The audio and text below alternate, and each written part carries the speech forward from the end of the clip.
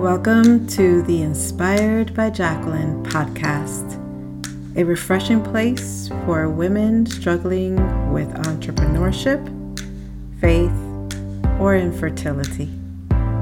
Stay tuned for today's episode.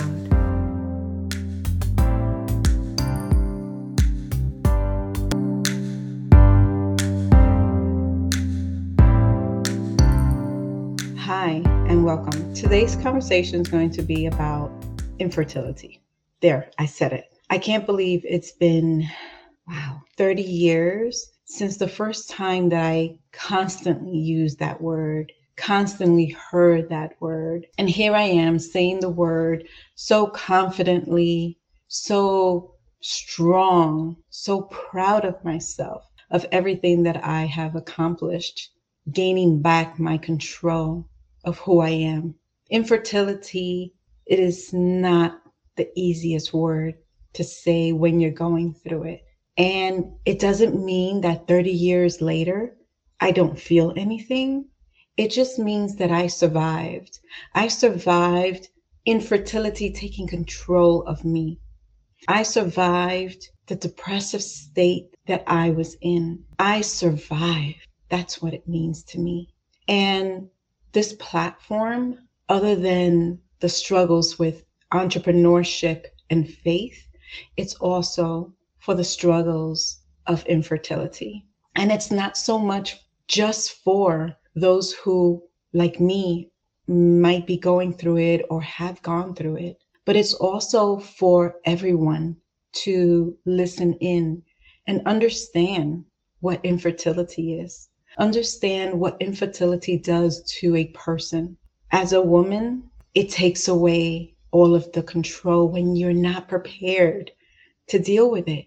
So throughout the chats and conversations of the future episodes, I'll discuss more about what infertility is, what the stats are, words and conversations that are acceptable, even though sometimes saying nothing is acceptable. And yes, just like, let's say if someone's affected by cancer, you sometimes don't know the words to say or the right words to say to someone other than I'm sorry. That's not acceptable. So I'm using this platform to share what's acceptable, at least the support that that person needs. So as someone who has survived the dark moments of infertility, I am here to say that it is possible to find the right support group. It is possible to survive.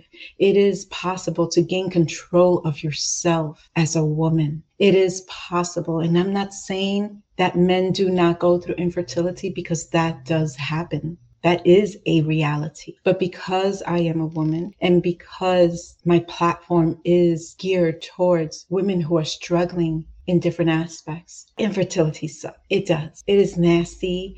It has no feelings. It doesn't care about your feelings. And when you have a chance to come out of that hole, that atmosphere that you're in, you get to appreciate the control that you gain back. You get to appreciate the control that you have within you to move on. You have to find your purpose in life. Just like you find the purpose of what you do, whether it's work, your career, your day-to-day life. So once you find your purpose, once you love yourself and love those who are supporting you and your journey, those who are helping you grow, who are extending a hand and showing the love, then that is the moment that you realize I am worthy. Not being a mother doesn't make me less worthy of a woman. Not being a mother does not make me less of a person. Not being a mother doesn't say I can't be a mother to someone else. I can't have motherly instincts. It simply says that I physically cannot have a child. And again, in the future conversations, future episodes, I will discuss why I made the choice to stop and move ahead. Why I made the choice to be a childless woman. Because there's a difference. There are different choices. There are different platforms and opportunities that a woman has, especially now compared to 30 years ago. No matter how many opportunities there are, I will say that there's still a struggle. It is not an easy road, whichever decision you make or take. It is just important that you gain control of who you are, that you understand who you are, that you are confident in who you are before you make these decisions. There could be so many people around you supporting you, and that's great and that's amazing and it's needed. But at the end of the day, when you're in that quiet room, when you're sitting down by yourself, when you are alone, you are saying, who am I? What the hell is going on? For me, God was my everything. I felt positive about myself. I felt control. The decisions that you make have to make sense to you. As a woman, it was my body, my choice, my decision.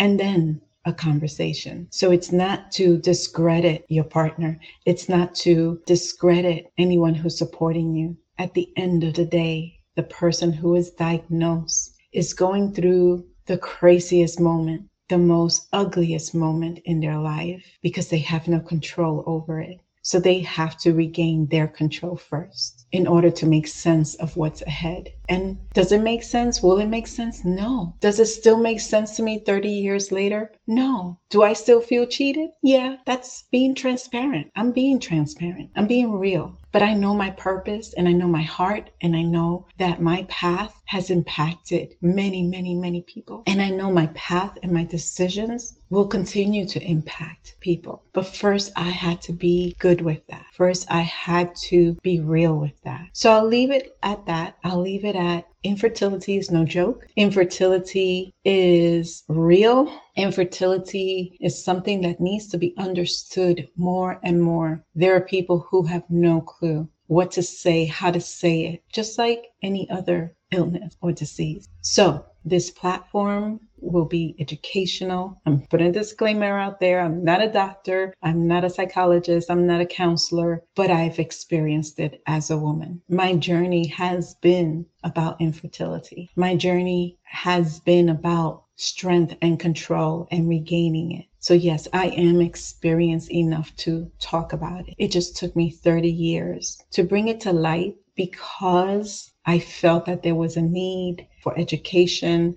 a need for me to share my story and provide you the tools and resources so that you can feel educated, so that you can regain your control, or so that you can help someone you love that needs that help, because it rips the person apart. But I survived and I am here to share my story. So with that said, stay tuned for the upcoming episodes of Inspired by Jacqueline. Take care.